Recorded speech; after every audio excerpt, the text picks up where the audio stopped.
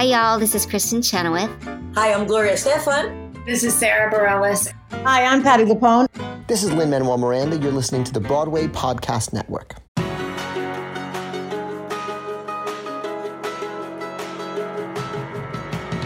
Welcome to the Theater Podcast, intimate personal conversations with theater's biggest names. This episode is with Nick Searley and Lauren Molina, otherwise known as the duo that is the Skivvies. They are another example of making careers around Broadway without actually being on a Broadway stage. And as their name implies, they do take off their clothes. They are performing in their underwear, but they do it to be comfortable, not to be sexy. And there's a big difference that we did talk about on the episode. So it's not about taking off clothes for the sake of like sexual activity. It's just being comfortable, being different, calling attention to this wonderful, wonderful music. And they've been doing it for a long time to actually promote body positivity. They've got tons of body types. It's basically, they tell their guests, they have these major Broadway stars coming up and performing with them. So they tell their guests, wear whatever you want. So some people wear onesies, some people wear lingerie, some people wear robes. It's literally all types of people, all types of bodies. It's one of the most inclusive efforts that I have seen in a very long time. So, good on you guys. Please visit me online at ttp.fm and show your support for the podcast via ttp.fm/Patreon, Patreon. The proceeds from those so far have been going to getting all the episodes transcribed. So thank you. There's been a couple fans who have written in and asked to transcribe as well. So I've been using those and I really appreciate it. But we're working on accessibility. We're working on getting this word out to everybody. So on that note, please turn to the person next to you, say, hey, you should subscribe to this podcast I'm listening to. Everyone now, please enjoy this episode with the Skivvies. The longest field goal ever attempted is 76 yards. The longest field goal ever missed? Also 76 yards. Why bring this up? Because knowing your limits matters, both when you're kicking a field goal and when you gamble. Betting more than you're comfortable with is like trying a 70-yard field goal. It probably won't go well. So set a limit when you gamble and stick to it. Want more helpful tips like this? Go to keepitfunohio.com for games, quizzes, and lots of ways to keep your gambling from getting out of hand. Here you go. 1, 2, 3.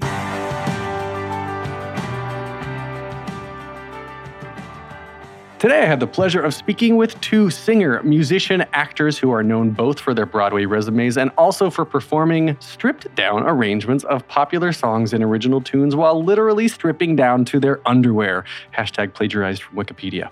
As Out Magazine maybe said best, they're part Weird Al parody and part sexy burlesque. They are none other than Nick Searley and Lauren Molina, also known as the Skivvies. Welcome to the Theater Podcast. Hi. The Skivvies, also known as like your undies. That's right. Mm-hmm. That's the play on words. Get it? Mm-hmm. For those who don't know, the two of you are a very popular New York-based duo band that perform exclusively in your skivvies. Yeah, or some form of undress that's just not typical normal clothes. It's kind of like a costume or a pajama party.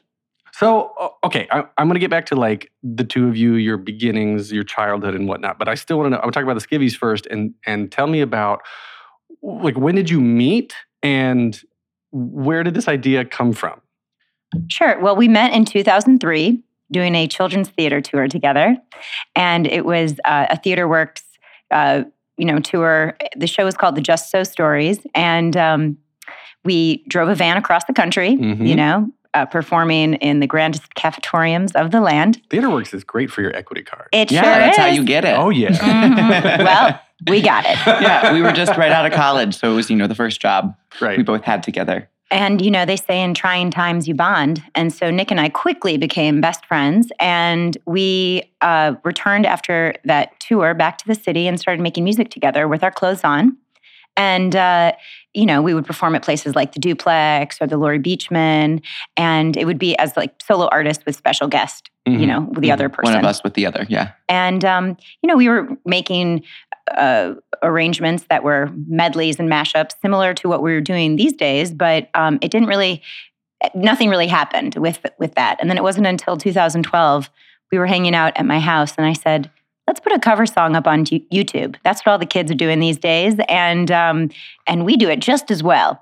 So we decided to strip down Rihanna's We Found Love, and we set up the video camera, and we made the arrangement. And I was trying to figure out what to wear for the video, and I was walking around my bedroom in my bra, and Nick said, Why don't you just wear that? And I was like, oh, well, we are stripping down the arrangement. What if we did a whole stripped down series for YouTube, but never comment on it? Yeah, that makes sense.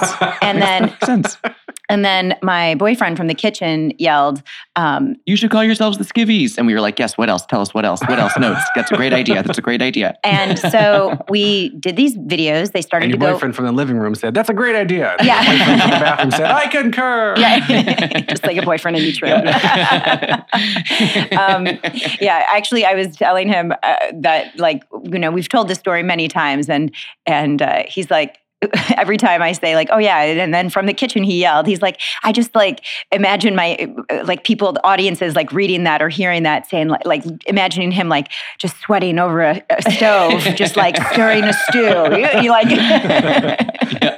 Garland is scary. Yeah, exactly. As he's like churning butter. Anyway, so yeah, we made these videos. They started to go viral, and we did our first live show about 5 months later. And fans on the internet were commenting on the videos, saying, you guys should do a live show, and also saying, you guys are so talented, you don't need to take your clothes off. And to that, I reply, if we hadn't, you wouldn't have clicked. Yes, exactly. So we're aware of the fact that it's such a gimmick to take off your clothes and have people notice you. It's the oldest trick in the book, in fact. And it just so happened to get us noticed in a way that was surprisingly quick. And people are like, wow, actually, these guys are talented. And what a fun gimmick, and what a fun photo op, and what a fun like concept to have all of these Broadway performers coming together in a sort of variety show and show off this like loosey-goosey side of themselves that often when you're an actor in New York City, you don't get to be so bold and playful. You often will get asked to sing a song in a cabaret, or you know what I mean, but you don't get to explore making mashups and medleys and costuming thematically. And, we really have fun with our guests, and it provides a platform for all of us to really just be creative together. And I think that's what people really latch onto, the audiences latch onto, and why it's been such a success is that it's just all about sense of humor and levity and joy and happiness through music. You kind of hit both sexual preference demographics too, because you've got gay men and straight men, and I guess gay women and straight women. Yeah. You gotta hit everything. Honestly, we check a lot of boxes. Yeah. Mm-hmm. It's true. It's true. So you've got a huge following. And I mean, you were just saying before we started recording that you just came from tour. Like yesterday, you came back from San Francisco, right? Yeah. We have 2 days off. Mm-hmm. And then we go back out on the road to Southern California, and we head up Palm Springs and Laguna and San Diego. It's a joy. Honestly, December is our busiest month because we have a holiday show that we take all around the country, and it is just, you can just kind of, I cringe at like holiday music. So we just turn it all on its head and make it very fun and ridiculous and irreverent and very palatable. Well, how do you approach the arrangements? Because Well, there's a couple. I mean, I could use a couple of examples. For example, one of my favorite ones that we do is Winter Wonderland with John Mayer's Your Body is a Wonderland, and we put it together and call it Your Body is a Walkin' in a Winter Wonderland. And then another one that we do, that's just a fun one I like to put together, and the audience normally responds like, oh, clever. But then the other one I really enjoy in our show that's just us, not necessarily a guest, is when Lauren reveals a secret to the audience, and we do a twist on Santa Baby, and she does I Saw Mommy Kissing Santa Claus into Santa's Baby, where she confesses that she's actually the daughter of Santa, that Santa's her dad. And I think the audience normally eats it up because they're hearing a song that they hear every day in a very different way. And I always hope, like, after that song is done, I'm like, when they hear that song on the radio later tonight when they're driving home, they might think of the new twist on it. Yeah. I really like making Yeah. a stamp on their brains that way. Yeah. And we also have like we love to play quirky instruments, besides the cello and the ukulele. But we play these handbells, and while we're playing them, we have a mashup that starts with "You Can Ring My Bell," goes into sleigh bell or jingle bells, and wow, I'm like drawing a blank on all the bells.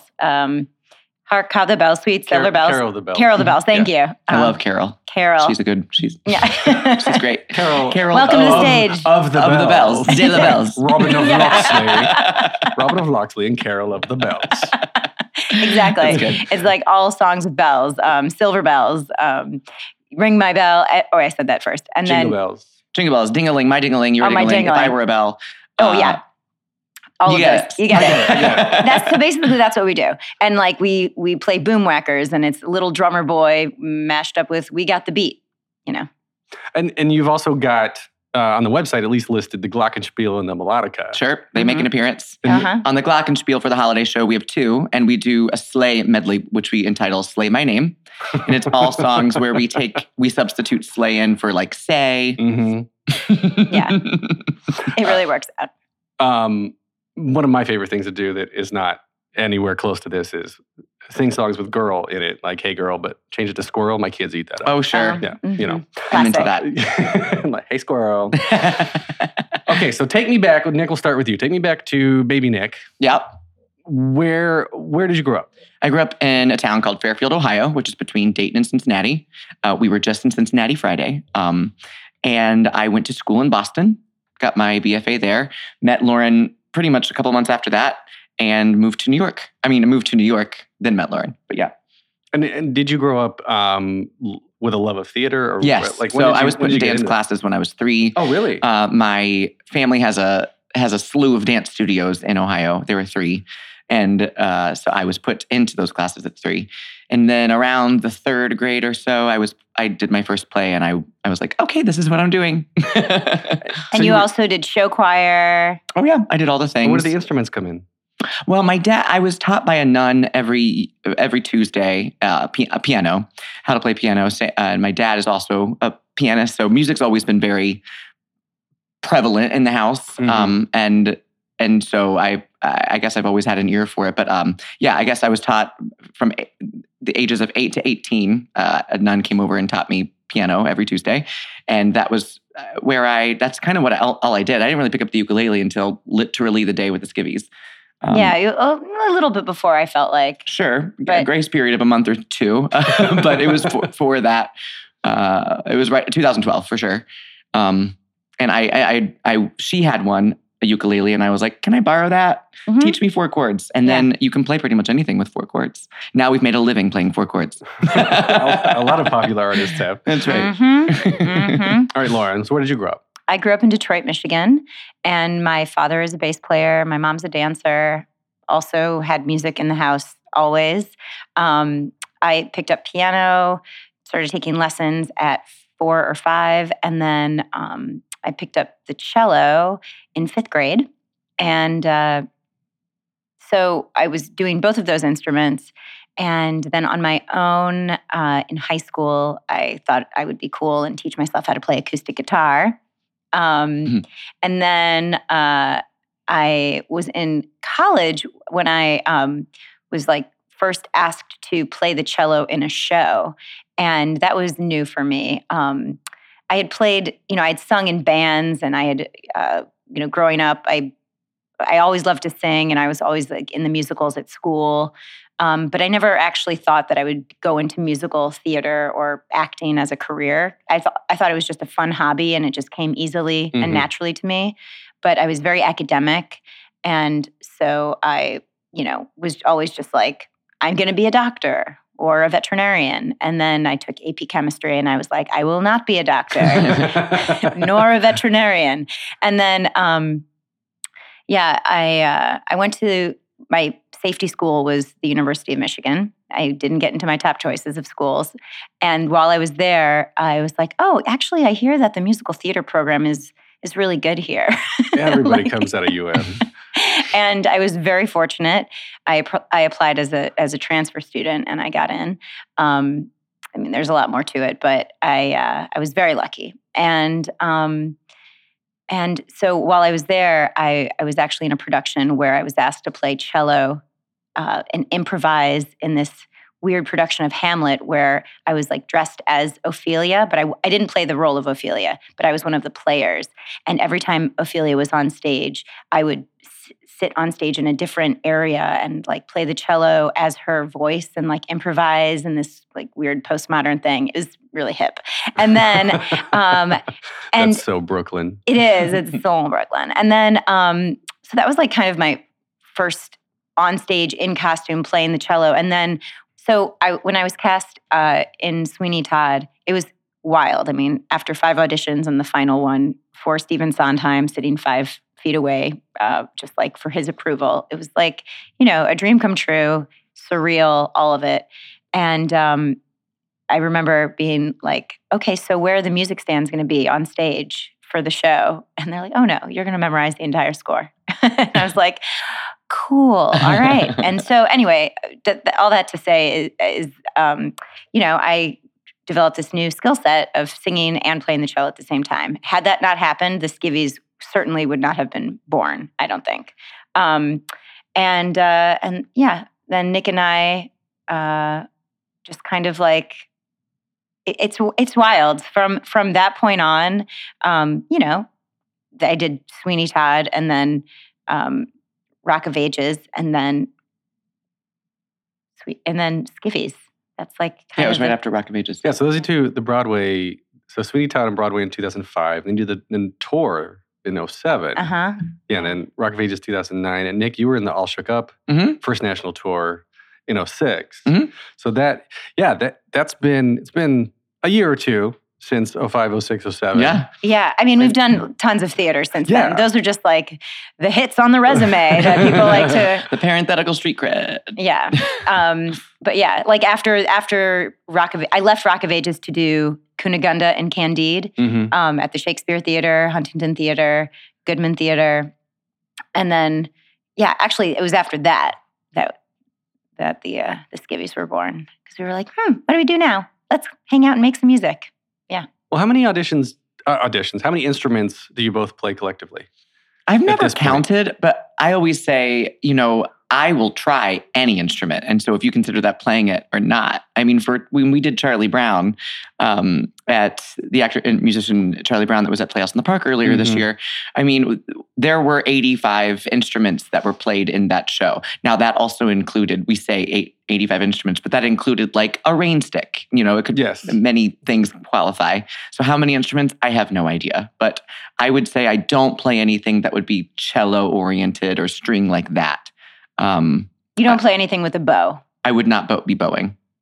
How, Lauren? I guess you started out in piano, but now for Skivvies, you're primarily cello, or do you just still get in playing a lot of piano there too? No, I mean, I would say, okay, if we're gonna count things out, I can play cello, guitar, ukulele, bass, mandolin, some piano, and which means that I can play some melodica because it's a keyboard instrument. Yeah, anything piano based is like a glockenspiel. Yeah, exactly.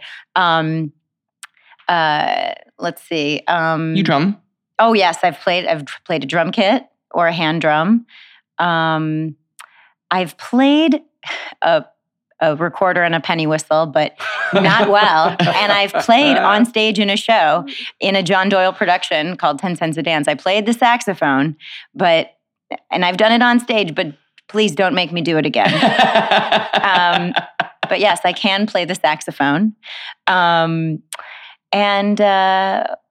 feel like I'm willing to try anything 8 times, but I don't like to do woodwinds so much. That's I don't play really any instruments, and I feel like if you learn one reed instrument, it kind of translates. A horn instrument translates. Yeah, so you're saying the keyboard translate to many other things. Yeah. But reading music is reading music. Do you often perform with guests, I guess to start out, did you originally know that you were going to have guests, or was it just the two of you to start? Or how long before you had a guest? Well, the first video was just me and Lauren. Right. And then the second video, we had a guest. Or no, second video was me and Lauren. I mean, yeah, because it was Rihanna's We Found Love. Then it was the Lana Del Rey, wasn't it? Oh, I thought it was Carole King. Oh, it was Carole King. Yes, you're right. And then it was Wes. Okay. Yes. So I think that was number 3. So that was just a thing. We were like, come over, take off your clothes, and let's do this idea. Wesley Taylor, who's a Broadway star. Absolutely. Yeah. And then I would say after that, we did another one that was just us. No more videos before then had a guest. And then we invited our friends when Joe's Pub was like, or we were like, let's do this show at Joe's Pub. That's when we were like, let's ask like 6 people if they would be interested to do it. And that's kind of when it happened. It's interesting because we kind of set it up for ourselves to do it that way, but that was never the angle until it was like, oh, that went well. It just revealed itself. It did. It really just revealed. I see what you did. Yeah. I mean, I would love, I've said this for years, like I would love the opportunity, and we've done this, sometimes out of town, but not very much at all. I love when it's just the two of us and we get to do our favorites, our hits, the things that we want to do, because I do love the guest aspect, but oftentimes that becomes completely centered around the guest's arrangement, which is amazing. We love to work and collaborate with someone. Mm-hmm. But when it's just the two of us, it's like we finally can work on something that like a new something for us that we we're often so used to like packing our shows, especially in New York City, with as many guest stars as possible. And it actually started out with, in a kind of annoying way, where venues would be like, okay, so the Skivvies, we want to book you, but who can you bring as your special guest? Yeah. And we were like, what? The Skivvies aren't enough? And it just kind of like rubbed us the wrong way. And yet here we are, we're doing it. And now people don't ask us that. But so touring now, you don't have guests. We do. You do? We do. We bring people. We usually it depends, but sometimes we bring one person and then use locals. Or sometimes we only use locals. Locals. Oh, I can't speak. Yeah, it's venues will ask us for sometimes specific people, or they're like, bring somebody who you want to bring, and then therefore that's why we've performed with Matt Doyle and Nick Adams a lot on the road, because we've created so much in their canon. It's like we could do an entire set with both of them at this point without, and we wouldn't have to sing a lick. Yeah. I mean, and also like Leslie Margarita, we've performed on the road with, or Leslie McDonald. Mm-hmm. But there are certain guests that we call them Broadway or Skivvies royalty, and they have more than a handful of songs. Morgan James, even like Lena Hall. Laura could do probably Laura Benanti. 7 or 8 with us now. Mm-hmm. And Randy Harrison. Harrison, he's also come with us out of town. Oh, yeah. And you've had Drew Lachey, Keela Settle. Yeah. Oh, yeah. Even Lynn. Lin-Manuel. The great Lynn, yeah. The great Lynn. Yeah, I know. We snagged him before he got too unavailable. Is it hard to pitch to the guests? Not anymore. No, I don't think. First, we like Wesley. You're like, hey, come over. Oh no, Wesley loves to take his clothes off. Yeah, not an issue at all. I would say in the beginning when we were getting our name out there and what we were doing, our mission statement, our brand. Our brand, yeah. But now, now this is in no way coming, I don't want it to be cocky or anything, but like we are able to, most people we approach are like, we know what the Skivvies do. So that's been a lot more helpful, but that just comes in getting old. Yeah, we're 7 years old now. Yeah. And I will say that certain people, like I remember, I can say it, like we approached Cheyenne Jackson many, many years ago, like in the first year, and we were like, oh, he'd be a perfect guest for us. And he was like, I'm not taking my clothes off anymore. Really? Psych. Well, that's what he told us. He still did it on television when he was paid a lot for it. Yes. But like certain guests were like, well, that's not my speed. Well, and to that, I mean, if somebody were to say that to me today, so many people don't take their clothes off. Skivvies is a state of mind, I always say. So you can perform in a onesie as long as we just don't want it to be ordinary. People sleep in lots of things. People, yeah. I mean, Alice, who performs with us a gazillion times, she always wears a dress. Sometimes it's see-through. Sometimes she doesn't wear a bra. That's fun. But It doesn't matter. Anybody can wear whatever they want as long as they're playing the game, and they always are if they showed up. So we really It's don't really care. not about what you wear. And we want people to feel comfortable. And oftentimes audiences even say that they forget we're in our underwear after the first 5 minutes because It's a costume. It's a costume. It's all about the music. It's all about the fun and the frivolity of it all. So it often feels like to me also when you're on a beach, it's like you don't really remember. You're not like looking at everyone being like, look at all these bathing. You don't really like say that. So that's what it feels like to me, like bathing suits, really. Was it hard for the two of you the first time you went out on stage in your underwear? I was very nervous. Were Yes. you? Yes. Well, I was more just thinking, how are people going to like feel about it? Yeah. I didn't feel like they were going to judge me and my body. I didn't feel, and also Nick and I we've been cast in so many shows. We were before that where we had to be in various states of undress. Like even in Rock of Ages, I danced around as a stripper. I mean, I wore a pink thong and a push-up bra and like high patent leather boots. And, I feel like that was way more, sexy and risque and burlesque than me standing in a bra and underwear playing the cello or the ukulele. Sure. There's this like sense of humor with it that doesn't take itself seriously. And I think that's why, when people are like, oh my God, you're so brave to perform in your underwear. First of all, I mean, I guess I am, but there's just a part of me that thinks like, oh, it's just a costume. And when you're already so vulnerable by exposing yourself like that, people are on your side. So if something messes up musically, they're like, who cares? You're in your underwear, And on top of that, like, I just feel like I am in control of what I wear. There's no rules with the skivvies to the costuming. I mean, sometimes I wear a bodysuit that's like, it's almost like a one-piece bathing suit, and I feel great in it. I feel just as sexy. And I get to decide what I want to wear. Nobody else does. And that's empowering too. Mm-hmm. Is it about being sexy or about being comfortable?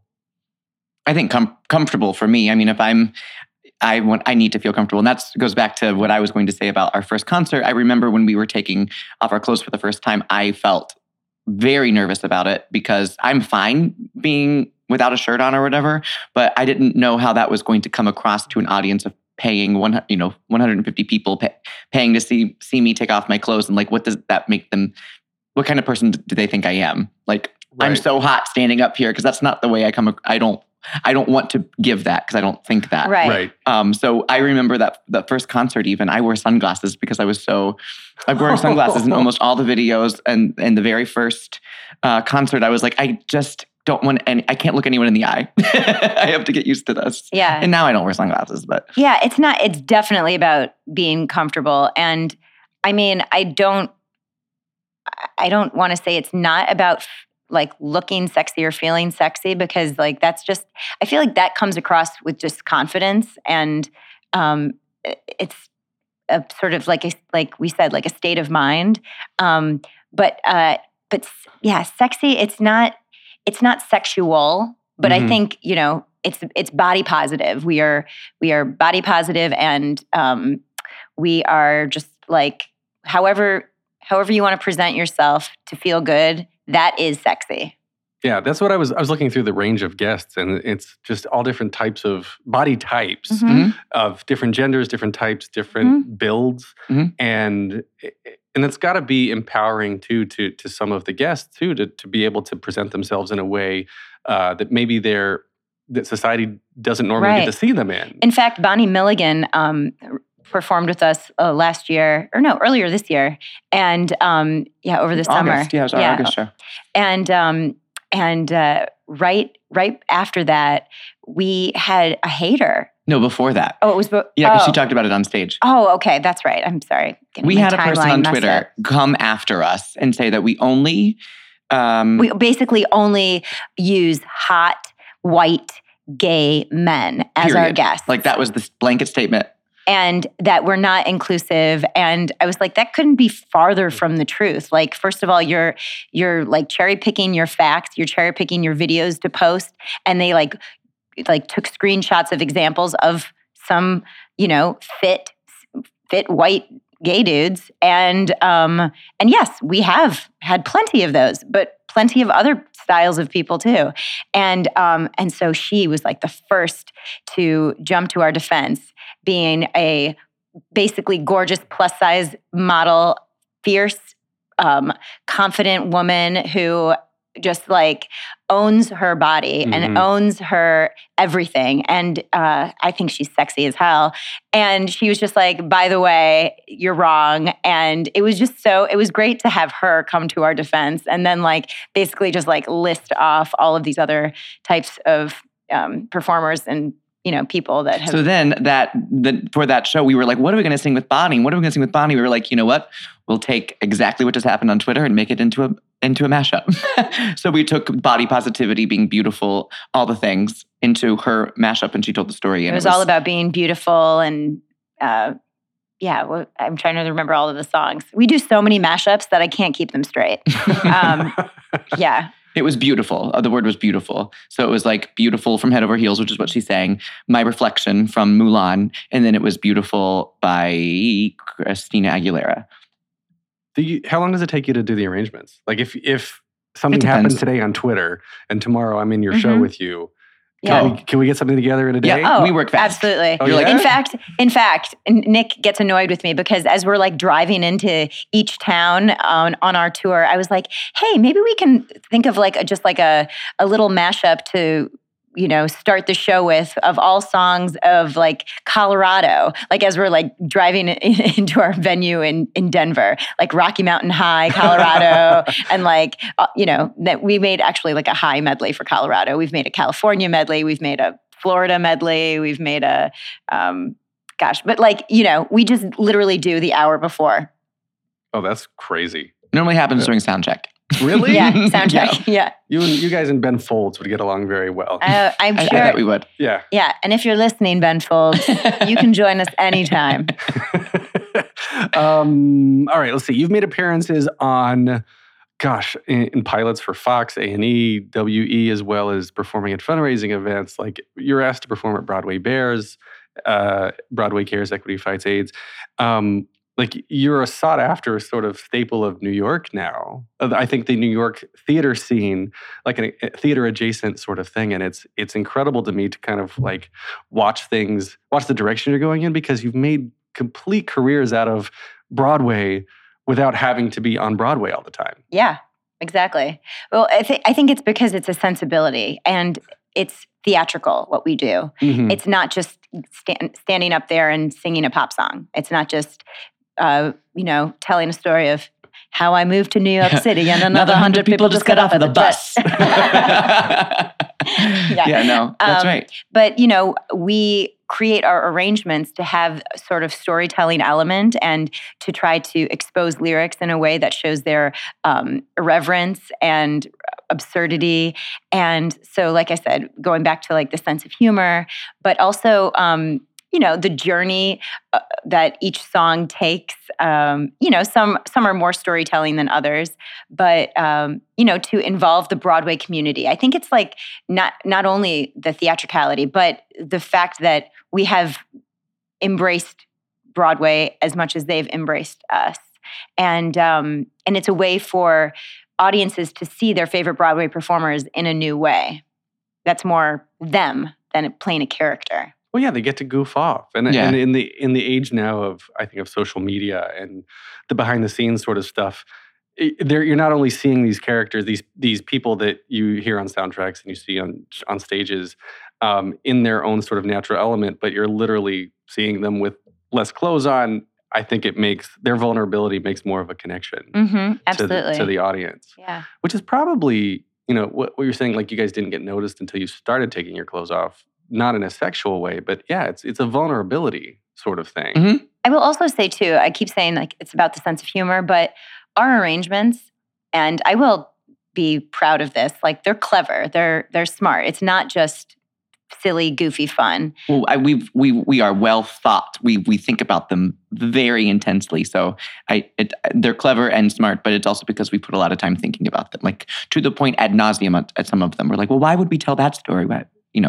Do you guys ever have you ever fought you're like, I have to do this mashup and there's no way, or you're always like, oh, okay, cool. No.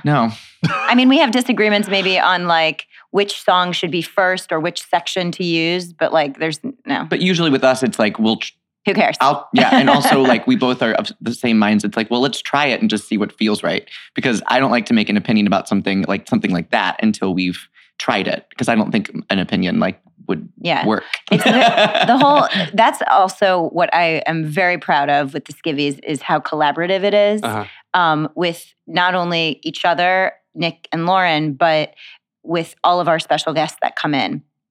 Sometimes we'll get an idea and we'll create the arrangement and then we'll meet up with the special guest and then they will give us input and we'll tweak it together, the three of us. Or if it's two people, the four of us, but it's never this is the cut and dry version, and that's the way it is. Nothing is precious, and we are all about changing things up in the moment and or at soundcheck, as we told you. What does it mean to be in residence somewhere? You've had several residencies. So it's just a regular mainstay that they keep having us back. So 54 Below, I think, was the first one that gave us a residency where we had 2 a month or something like that for a 6-month period kind of deal. So that was the residency there. Joe's has us once a month. So that would be a residency. For 42 West, Highline Ballroom. Yeah, you mentioned we did a brunch residency. That was it went on a while. For about a year. The Green Room 42. That was our first. I was like, it would be fun to do brunches. And in retrospect, it could be fun to do brunches, but I think we're more of a late night thing. Yeah. Well, yeah. You need to get at the tail end of brunch when everyone's had the open-ended sangria, the bottomless sangria a little bit too much. And that was a great experience. I'm glad we did that. I have no ill feelings about those brunches, but it was a learning experience, I thought, about, timing.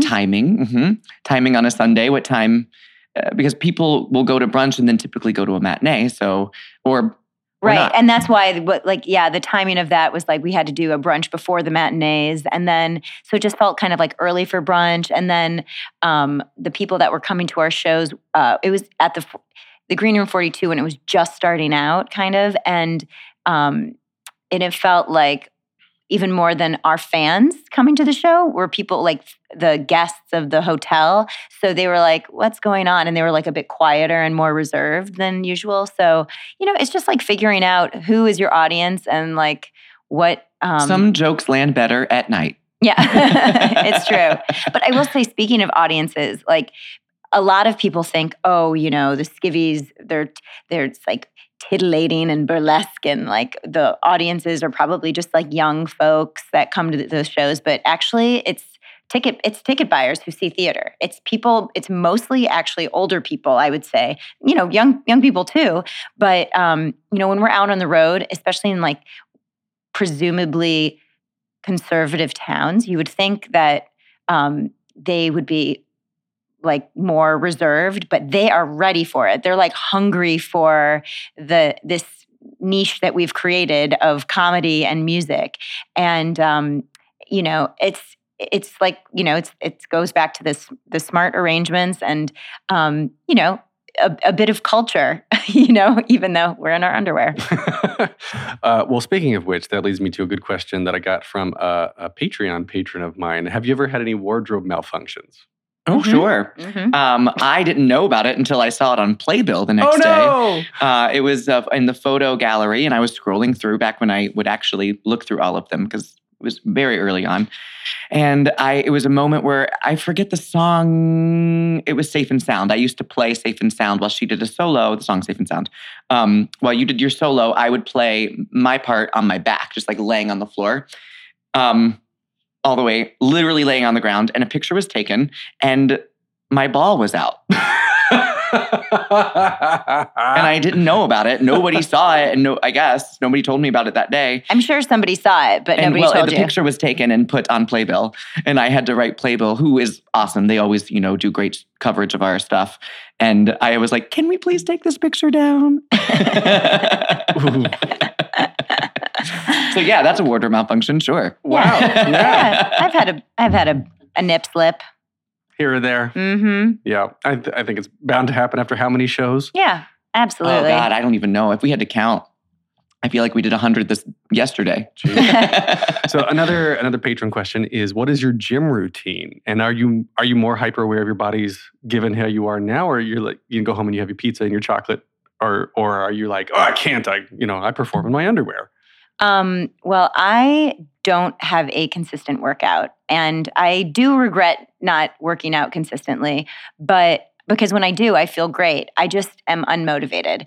And you would think that the skivvies would be my motivation, but I try to eat healthy, and I try to, avoid foods that make me feel yucky and bloated. But that's, especially right now, we're in the holiday season, so it's inevitable. So when I do feel like I need to tighten up, I'll just do some sit-ups. I'll do some yoga. I'll, do a quick workout. But mostly I just walk around the city with my cello on my back, and that's my workout. How heavy is a cello? My acoustic cello is in the case. I would say it's about like 25 pounds. Okay, small child. Yeah. Small child weight on your back. On your back, yeah. All day. Yeah. But my electric cello is much lighter. I'd say it's about 10 pounds. Oh, yeah, because it has no body, right? It's just a string. Yeah. Okay. I mean, I do go to the gym. I've gone to the gym since I was in high school. It's always just been a way of my life. I have to go in the morning. My brain works better. I don't really make great decisions before I go to the gym. So I do most of any correspondences that have to be dealt with, like that requires brain power, I usually do at the gym or after. But it's more about that for me. I do go to the gym a lot, but I like it. So you were already in shape before the skivvies. You didn't get in shape for the skivvies. No, I did not get in shape for the skivvies. And also, like when I'm in a show, that is like, I call it like show shape, and because you're running around, body. your show body, like you're running around, you're singing, and like the energy that it takes to do all of that, and the cardio when you're dancing and singing. I mean, the weight will fall off usually, or. I did this show called Desperate Measures last year, and I decided to actually really focus on diet, and I called it being on my crudité life, where I basically just ate rabbit food, like my crudité of carrots and celery and any raw vegetables. Like I pretty much ate that exclusively with protein, and the weight just really, it's not weight. I don't care about my weight. For me, it's just tightening up jiggle. Yeah. There it is. Yeah. All right. So we're going to go to the standard closing questions here that I use. Oh. I ask everyone the same 3 questions to end every podcast. So Lauren, will start with you. The first one is just, what motivates you? What motivates me? That's a really great question. I think... what motivates me? Wow, I'm really taking a long time with this because I feel like it can go lots of directions. This is like going to a restaurant with Lauren. I know. It takes me a long time to figure out what I'm ordering. Okay, no, what motivates me is knowing that the ultimate goal will be positive. Like if knowing that if I act a certain way, something will be better off. Okay. Right? Okay. You know what I mean? Yes, I do. So so I foster kittens, and I know and sometimes it's a lot of freaking hard work, and it's a lot of money and time and energy, but I know that I'm saving these little kittens' life, and I know that it is making a difference in the world. What motivates me is to work extra hard and to spend extra time and energy to work on an audition, because if I don't do that, I will regret not putting in the time and energy. So I know just what motivates me is putting in the time and energy to know that in the end, the result will be better. Okay, Nick? Fear and desperation. Just kidding. Money. Yeah. No, I would say... I am motivated by the idea of creating something out of nothing. I love so I am very motivated to see something blank and put something there. And even if it's a shit show, I am happy that I did it. So I'm always motivated by just simple creativity activities. All right. So Nick, we'll start here with the second one. Okay. What advice would you give to your younger self and younger people listening now, starting out down a similar path? Yes, I would say if anyone tells you, I remember when this is specific for like when I was looking at colleges, I felt that everyone was trying to make me feel and do the same thing as everyone else that was pursuing theater-y things, performance aspect. Everybody was like cookie cutter same. And I was trying to do that too. And I wish that somebody would have told me to hone my special skills more to whatever made me weird or weirder and different from everyone else. I wish someone would have told me to hang on to that and work on that more than anything else, because that is that's how I survive in the world, is like my own thing, not being like anyone else, trying not to be like anyone else. Lauren? Don't be so hard on yourself if something isn't completely perfect, and don't try to like be something that you're not. Like, I guess that's another thing that Nick was saying, but to really just embrace who you are with flaws and all, and to present yourself as the best version of yourself. All right. And so either of you can jump in here for the final question. If you can only see one show for the rest of your life, but you can see it as many times as you want, what would you see? I would say, I think it's Sweeney Todd. I think that's our front runner. Is it really? Yeah, a lot of people say Sweeney Todd. Wow, I have so many favorites. I know, because like I'm also thinking, I love Assassins also, and I love Little Shop of Horrors. Oh, yeah. I would say Rocky Horror. Really? Mm-hmm. I love Rocky Horror, and I can watch it all day long. All right, fair enough. So we can find you both online at theskivviesnyc.com, at the Skivvy. Oh, if they want to contact you, it's the Skivvies Bookings. My number is 646. Oh, what? And you live at? Yeah. The Skivvies Bookings at gmail.com. Of course, Facebook.com/theskivviesnyc. Instagram and Twitter at the Skivviesnyc. Nick, you are Clearly Searly on Instagram. That's right. And Lauren, you're Lomo212. That's right. Lomo212. My nickname growing up was always Lomo. And so I just really ran with that with all of my handles. Mm-hmm. I like it. I like it a lot. Okay, you can get more of me at thetheaterpodcast.com. Show your support at theaterpodcast.com/Patreon, Patreon. Find me online on Instagram and Twitter at theater_podcast. Please leave a rating, leave a review. This is edited by Matthew Hendershot. Thank you to Jukebox the Ghost for the intro and outro music. And Nick and Lauren. I love them. Well, you'll hear them in speaking right now. Oh. You listen back, you'll hear them. Lauren and Nick, thank you so much. I just geeked out with that.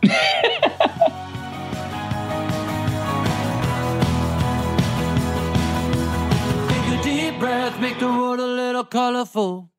Hey, it's Leslie Odom Jr. here on the Broadway Podcast Network to tell you about the Rise Theater Directory, a program of Maestro Music. Rise is a national online resource designed to connect and empower backstage and administrative and creative theater professionals from underrepresented backgrounds. If you work or aspire to work in the theater community, this can help you find your next project. And if you hire theater professionals, search the Rise Theater Directory to find your next team. Create your profile now and get more information by visiting risetheater.org. That's theater with an RERISETHEATRE.org, because only together we rise.